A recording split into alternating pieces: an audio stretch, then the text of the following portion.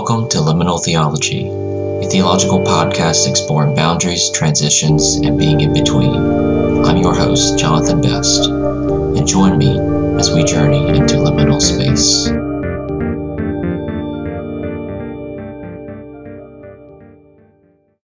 It's my pleasure this morning to welcome Paul Chilcote to the show. Paul is a Wesley scholar, church historian, and theologian. Recently retired, he served numerous academic institutions, including Asbury Theological Seminary in Orlando, Florida, Ashland Theological Seminary in Ohio, Methodist Theological School in Ohio, and Duke University. He has been involved in theological education on 3 continents, serving as a missionary in Kenya, as a founding faculty member of Africa University in Zimbabwe.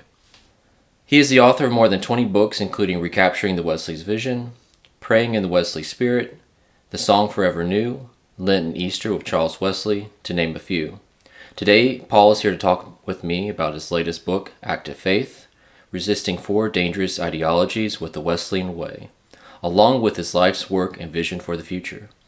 Welcome to the show, Paul. Thanks, Jonathan. Great to be here. Appreciate the invitation. You're very welcome. So I wanted to begin to talk about Active Faith and talk with me about the kind of the vision for the book, how this book came to be, and Active Faith, I think, is a little different from some of your other works. So share with me a little bit how it came to be. Sure. Let me maybe start by saying something about where this fits into other things that I've done. I've tended in some ways, now that I reflect back on kind of a larger life's work, I think about the ways in which I've kind of upheld underdogs, thought about underdogs in history and theology. So a lot of my earliest publication was on women in the life of the church, and particularly the issue of women preachers and ordination and those kinds of things.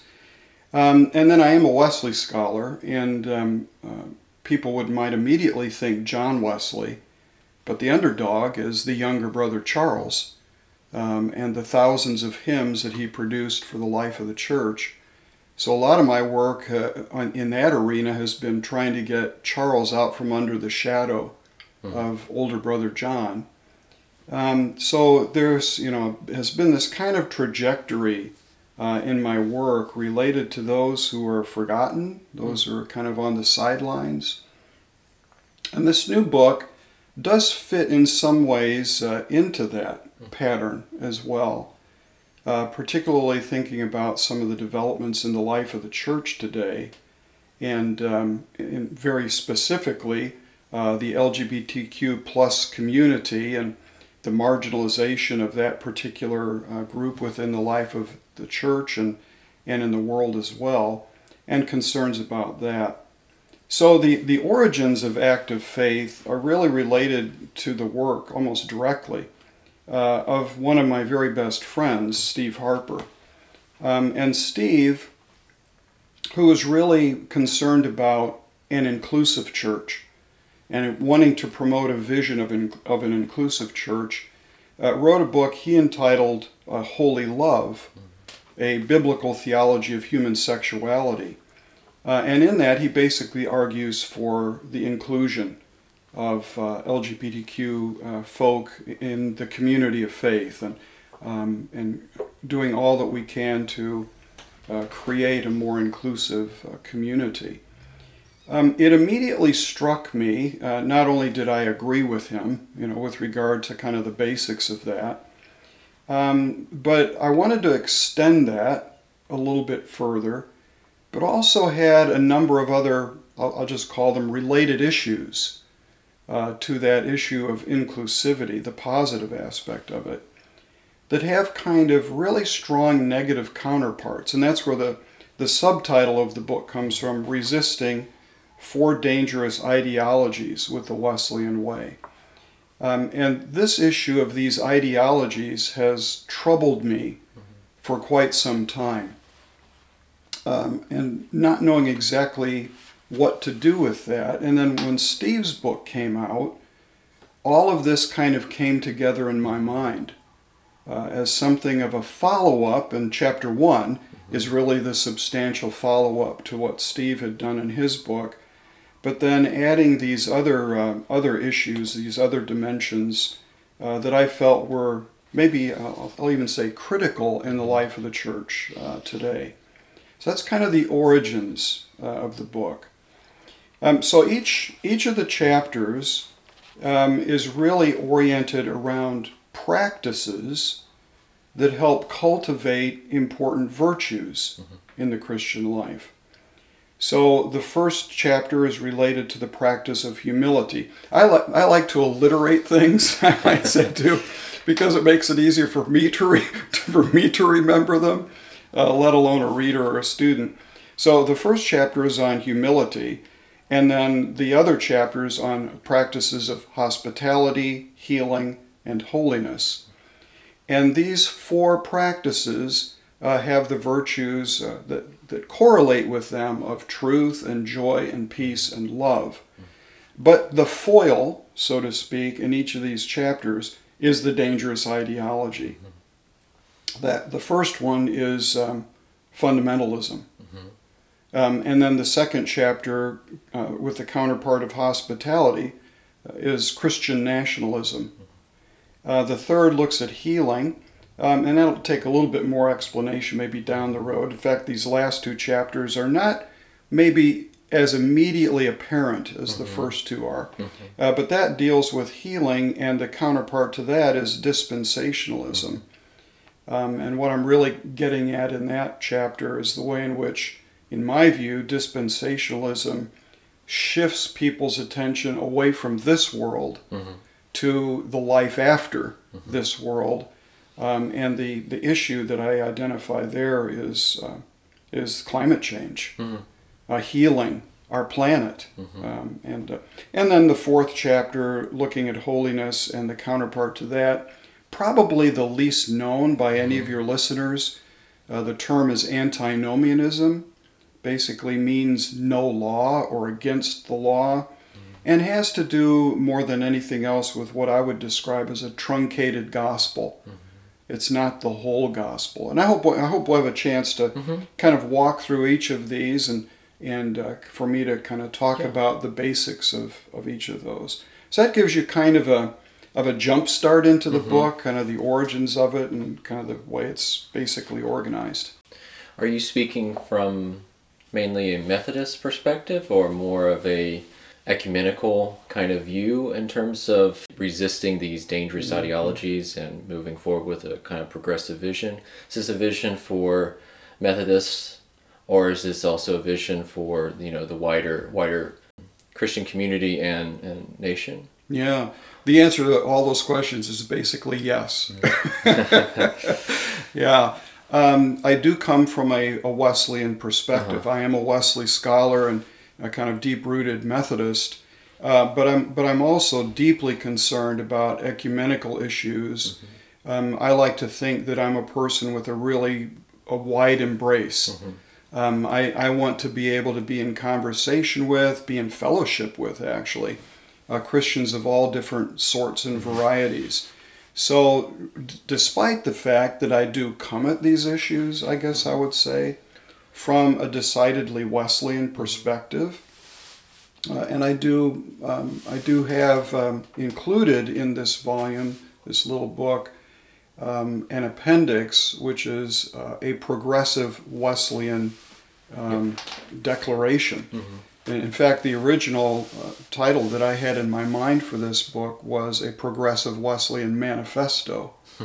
And my wife Janet said, do not use the language of manifesto. Because nobody will read it then who you really would like to read it. So, I'm a Wesleyan and kind of acknowledge that basic location within the life of the church, but I've been involved in a number of different dialogues, even provided leadership in those with Baptists, with the Salvation Army, with the Evangelical Lutheran Church in America. So I'm really interested in this reaching beyond simply Methodist readership into the broader terrain. One other thing I might just add to that is that some of these maybe all four of these dangerous ideologies, I locate pretty specifically within the Protestant tradition, and maybe even more more clearly defined within the evangelical wing of the Protestant tradition. That's where I sense that these tend to reside more fully than in other traditions.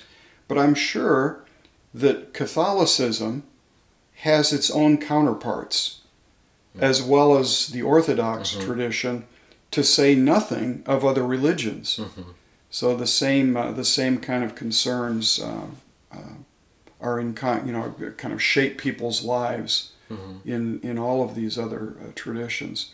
It makes me think about a point that I just in kind of preparing myself for our conversation. And what is the connection between this book, these ideas, and liminal theology? Let me just kind of thrash that out a little bit here, kind of thinking out loud about it.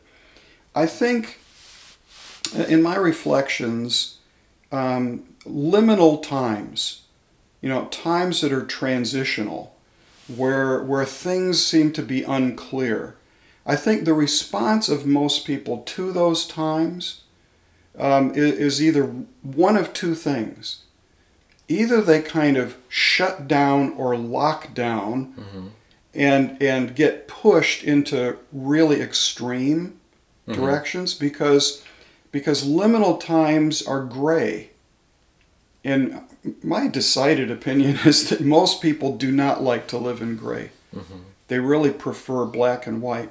So if the time is gray, most people are looking for black and white, and oftentimes want some kind of authority that confirms that very clear-cut dynamic for them. So I think that's the way most people tend to be. On the opposite end of the spectrum, another possible reaction to liminal times is a real genuine openness. Maybe even a sense of, maybe I'll wear my heart on my sleeve to say that look at these times as adventurous. Not as threatening, but as a part of the adventure of life. And the need that we have from time to time to think through issues clearly. And not just that, but to discern what God is doing in these particular moments. And I don't think there's any question whatsoever, in this monumental shift, maybe even seismic kind of shift and change from modernity to the postmodern world, or whatever we want to label it. That certainly makes this time liminal. And even other aspects of life are liminal. If you think of, even the shift, all these are interrelated, of course, but the shift from a scientific world to a technological world. How do we make sense of this? How do we make sense of the digital age? And how is it shaping or reshaping humanity? What does all of that mean? So in those circumstances, some people simply want 1953. Take me back to 1953. That's when things were clear. And I'll be really upfront and honest too to say that for, I'm a white, middle-aged, getting older, middle class kind of a person. And for many people in the United States, that means white.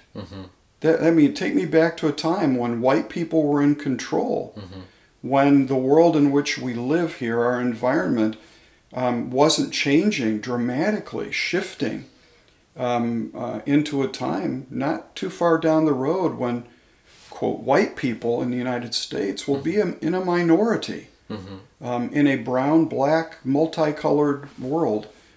So the dangerous ideologies that I identify here, and maybe primarily those first two, fundamentalism and nationalism, really, I think, feed almost in a frenetic way on these kind of changes in our world and our environment.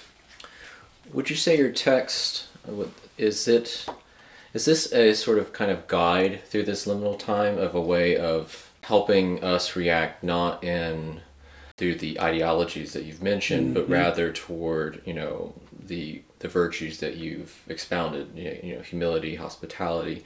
Would you say the act of faith is a way of helping those who may be perhaps uncomfortable with these changes or not unsure how to navigate through these changes? Is active faith kind of a guide through this kind of liminal transitional time? Yeah, that's a great question. Where I immediately go to in my own mind is practices. And that's what, the heart and core of this book really is, on the positive side of it, all about practices. And I'm more and more convinced that practices shape our lives much more than ideas. Both are important, and there's an obvious interrelationship between practices and ideas. They're not separate in any way whatsoever. But I really believe that practices shape our character, shape who we are and what we do as a consequence of that. And if you think of, us as human beings basically as thinkers and feelers and actors, all three of those dimensions get shaped by our practice. And I suppose the reality of this for most people is that they simply don't attend to the issue of what they practice or how they practice or why they practice. You can be sure they engage in all different kinds of practices. Maybe the most dominant practice in our culture is watching television, or sitting in front of a screen. Those are practices. And we're only, I think, beginning to get a sense of how those practices shape us. But you see, most people, they don't think, I'm sitting here in front of my television set watching, I'll say MSNBC or watching Fox News, and really don't give much thought to how is what I'm consuming here, how is that shaping who I am, shaping my attitudes and then the behavior that emerges from those attitudes. So in answer to the question, the primary answer is this book is really centrally about practices and how practices that are actually quite historic in some ways in the Christian tradition, how those shape us into the whole human beings that I believe God intends us to be in God's great dream and vision of creation. How they shape us into those kind of people who look and act and talk like Jesus. So I think practice is a key in all of this. Is that why you've included kind of questions for reflection and other exercises and to attempt to kind of, as a way of thinking about your own practices and how those can negatively or positively shape your behavior? Yeah, each chapter, let me just kind of walk through the structure of each chapter with you. First, I kind of identify the central practice that I think is important. So in the first chapter, that's the practice of humility. And I start by looking at that issue, that idea, that concept in Scripture. What does the Bible have to say about this? And then illustrate it with some significant figure in Christian history or history in general. So just to illustrate concretely, in that first chapter on humility, I look closely at Philippians 2, 5 to 11. Though he was in the form of God, Jesus did not consider equality with God a thing to be grasped, but emptied himself, sometimes known as the kenotic text, kenosis meaning self-emptying, Greek word for that. So I look at what Scripture says about Jesus and humility. And it's interesting to me, this is actually probably one of the earliest hymns of the church that Paul is quoting in his letter to the Philippians. So this is something that the early Christians would have sung about Jesus. Another really critical practice, by the way. Oftentimes what we believe comes out of what we sing. That's maybe an idea to come back to later on. Then I use Thomas à Kempis and his famous devotional work, The Imitation of Christ, to kind of illustrate the central concerns about humility in the Christian life. And then in each chapter I turn to the ideology, after that kind of biblical historical introduction. So in this chapter, look at the danger of fundamentalism, and just to identify that for the listener kind of clearly, the danger of fundamentalism is that the fundamentalist essentially makes the claim, I or we, that person's community, possess all truth. That no one else understands things in the way we do, have the correct understanding of things as we do. And I just find that claim to possess the truth to be extremely dangerous, not only in the life of faith for Christians or other religious traditions, but in our world in general. So obviously it takes humility to make the claim we don't have all the truth. And we need to be in conversation with people who are different from us, even, in order to unearth truth or understand truth more fully than we do. And then in each chapter as well, I use what I call a contemporary concern that kind of illustrates how the dangerous ideology has functioned or shaped people's lives, misshaped people's lives. And so in this first chapter, I look at the ministry of women and the LGBTQ community and what has happened to both women and those folks as well. And then I close each chapter, and this is where we really began in this segment of our conversation together, with a practice. I provide some instructions related to a particular practice. This one, obviously, cultivating humility and dealing with the issue of truth. So, and here I use what's called the prayer of examen, which I have always found to be an extremely helpful practice that kind of recollects the day, reflecting back on the day and asking yourself questions about where did I exhibit humility in this day? Where did pride kind of well up within me and kind of take over my experience and that of those around me? So the prayer of examen, which comes out of Ignatius of Loyola, the Jesuit tradition, is the practice I use. And then discussion questions for both personal and group use. Could you describe the Wesleyan way? Could you describe how you've used this Wesleyan way to create this kind of progressive vision for Christian practice? And as a Wesley scholar, how do the Wesleys inform this progressive vision? Yeah, there are two words that just immediately surface in my mind. The first is grace, and the second is holiness. Great, and I guess I would think of those primarily as foundation and goal.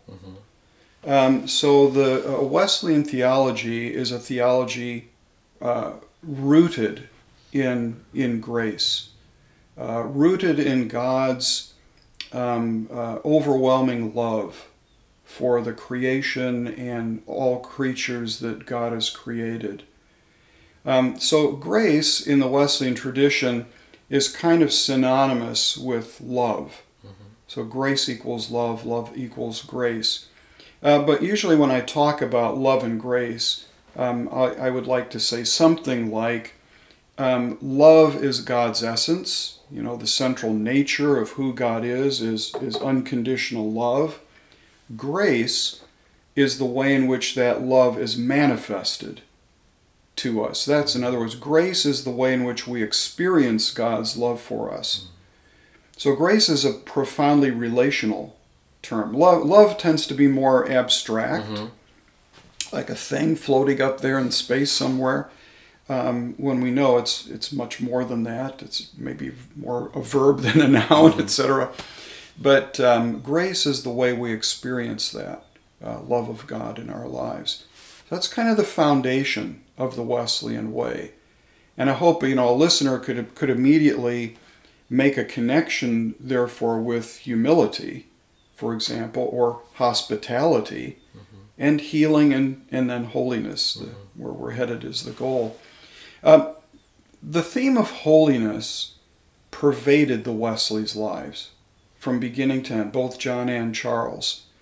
And holiness for the Wesleys essentially meant the fullest possible love of God and the fullest possible love of neighbor.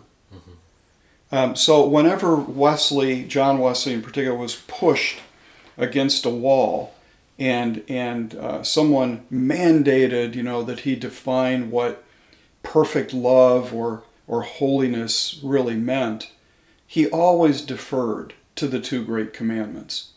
That's always where he went.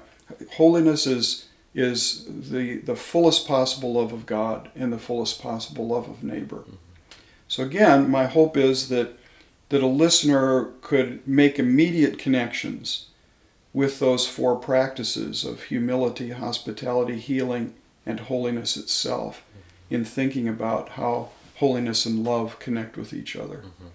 Because each of, when all is said and done, regardless of the fact that these practices are intended to cultivate truth, joy, peace, and love, it really is all about love. And I think that the peace and the joy and even the truth are all aspects of the love of God, particularly as we have come to know that love through the person of Jesus Christ and the power of the indwelling Spirit in our lives. Speaking of the Wesleyan way and this kind of understanding this concept of love and openness, is active faith a response to recent actions within the United Methodist Church regarding LGBTQ+? Yeah, this is where, the first chapter and my dealing with the issue of fundamentalism, which oftentimes can be defined within Christian circles, aligned with biblical literalism. So fundamentalism and literalism, with regard to any religious text, it could be the Quran. You see, a kind of Quranic fundamentalism within Islam, or the Rig Vedas, in Eastern traditions. It's not unique in any way to the Christian tradition. But yeah, it is related to concerns within my own church, the United Methodist Church, about these kind of tensions and even an anxiety within the church that surrounds them. So I'm sure not all of your listeners are United Methodists who are reading United Methodist news on a daily basis. So just to kind of clue them in on what's going on for us right now, like many of the other, I'll call them mainline Protestant denominations, like the Episcopal Church, the Lutherans, the Presbyterians, Methodists have been struggling really since the mid-20th century. I can almost put a specific date of 1972 on this. We've been struggling with issues of human sexuality. And some within the Methodist tradition, although maybe not as many as within other more evangelical or even self-defined fundamentalist traditions, read scriptural texts that I'm going to say seem to be related to homosexuality in very particular ways. So The United Methodist Church has been struggling with this issue for half a century, but it seems as though we are coming, as other denominations have before us in the past decade or more, maybe to something of a major schism, division within the life of the church between, I hesitate to call them biblical fundamentalists, and more liberal interpreters of Scripture. Not sure those labels really help us a lot. So, to be specific about this issue, and I deal with this a little bit in my first chapter, although Steve Harper deals with it more fully in his book on Holy Love. There are 5 or 6 primary texts in the Old and New Testaments that seem to touch on the issue of homosexuality. I'm just going to cut to the chase and say that in my reading of those texts, none of those 5 or 6 texts deal specifically with the issue of homosexuality as we would define it today. They deal with issues of pederasty or sodomy that were defined in very different ways in the biblical world than any of those things are defined today. So again, the kind of conclusions that I draw from what I would say a really close study of those texts, I'm not sure what word I want to use, not a renegade or radical interpretation, but just a real serious exegetical study of those texts, leads me to the conclusion that they do not, in fact, prohibit same-sex behaviors as we would define them today. Now, obviously, you could do 5 or 6 podcasts just on this issue alone, or more. And I want to acknowledge that these are not easy issues whatsoever. These are very difficult.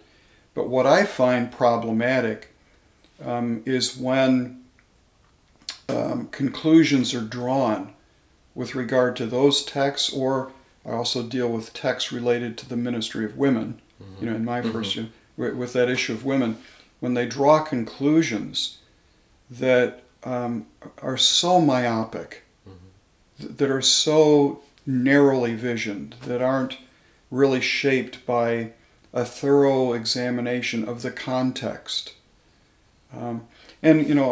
Oftentimes over the years I've made a kind of simple, maybe simplistic even, distinction between what Scripture describes and what Scripture prescribes.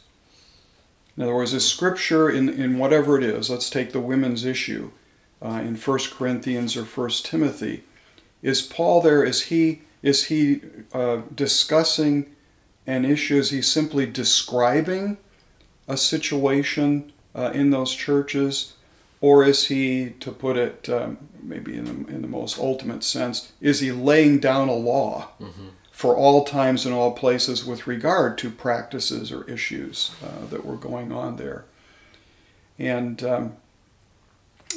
in conversations with a fundamentalist, for example, who has very strong feelings that women should not be preachers, that the Bible prohibits women, maybe even from speaking in church. They cannot have any leadership role, etc. I'll oftentimes ask them, especially if I know their spouse, wife, say, well, your wife cuts her hair. She's had her hair cut. Doesn't Scripture prohibit women from cutting their hair? In other words, he's made a decision already that that's descriptive of that particular context and time. It's not laying down a law for all times and all places. It's not prescriptive. So I think, a kind of a larger sense of the Word and narratives and how they function really helps us as we tackle some of these difficult issues. That's not to say there won't be an impasse in the end, And maybe there will be, and maybe within the United Methodist Church, maybe we have arrived at an ultimate impasse, where one group within the life of the church says that these texts, these statements, seem to us to be very clear in the prohibition of same-sex behaviors, etc. Another group says, no, we don't see that, and we believe that that scriptural witness is one of inclusivity and grace and mercy and love, and articulate their view of Scripture from that perspective. And in the end, we can either agree to disagree but remain together, or agree to disagree and part company with each other. I've always been a strong advocate of unity, and my hope is always that the church will remain united, because I feel its mission is really compromised with division. But we know through the history of the church that those divisions have happened, and have happened within Methodism before. For example, around the issue of slavery.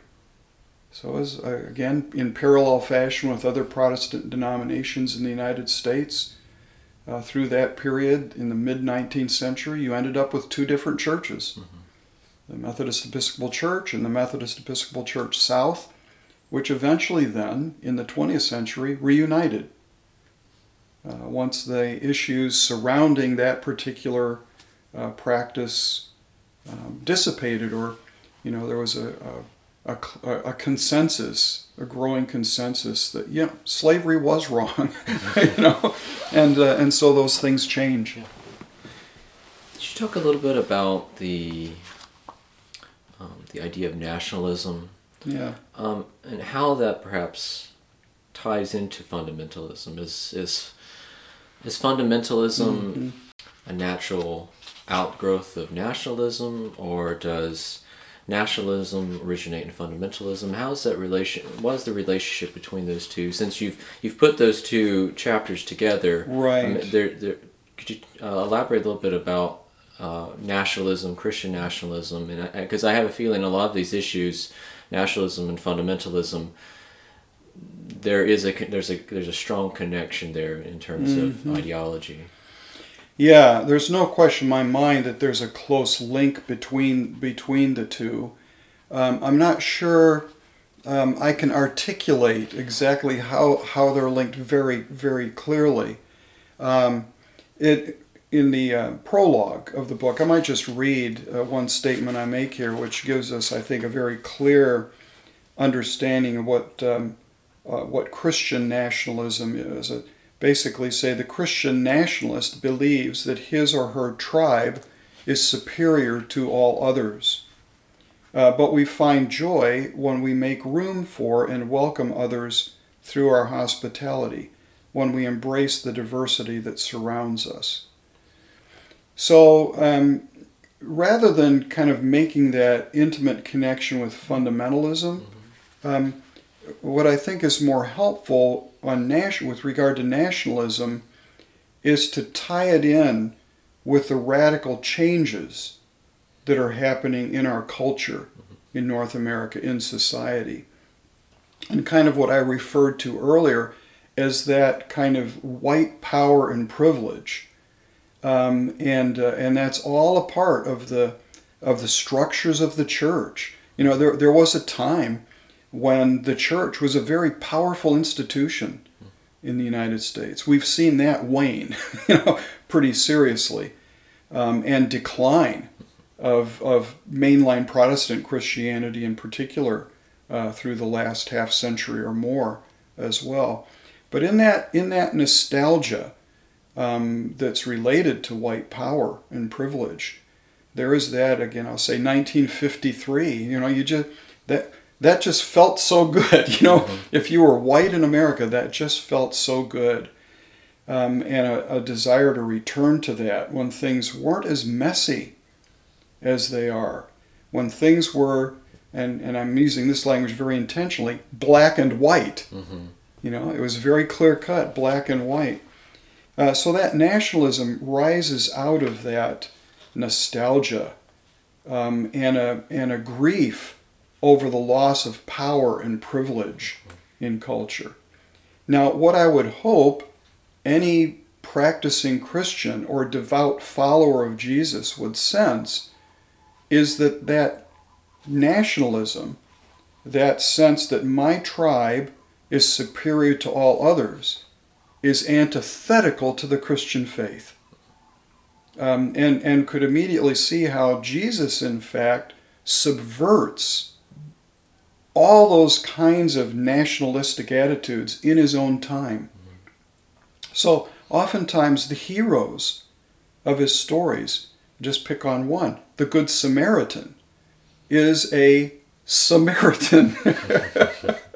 Is a person who is different from the Jewish community to which he's speaking. And in fact, a hated outsider, you see, on the part of those who were stirring up Jewish nationalism in Jesus' own time. It's not that nationalism, you see, is anything new. Mm-hmm. It's as ancient as human history. And whenever that kind of nationalistic spirit arises, or as it did in Jesus' time, he subverts it. He does everything he can possibly do to help people come to an understanding of the, I almost want to say, kaleidoscopic vision of God. Mm-hmm. God has created, sorry, I'm kind of chasing a rabbit down a trail here, but God has created humanity and the whole created order with such amazing diversity. And if you just ask yourself the question, why would God do that if God doesn't love diversity? Mm-hmm. So my perspective is that God in fact loves diversity. So anything that is antithetical to that, anything that wants to kind of push us in the opposite direction, to isolate my tribe, my group from others, instead of finding ways to appreciate the differences and embrace the differences that we find in others and learn from those differences in our common quest for truth as well. You see, maybe this is a connection with fundamentalism. So in our quest for truth, to find those places where we connect and where our own vision of the created world and the new creation toward which we're moving, that's important. My name is Jonathan Best, and this has been Liminal Theology. Learn more at liminaltheology.org.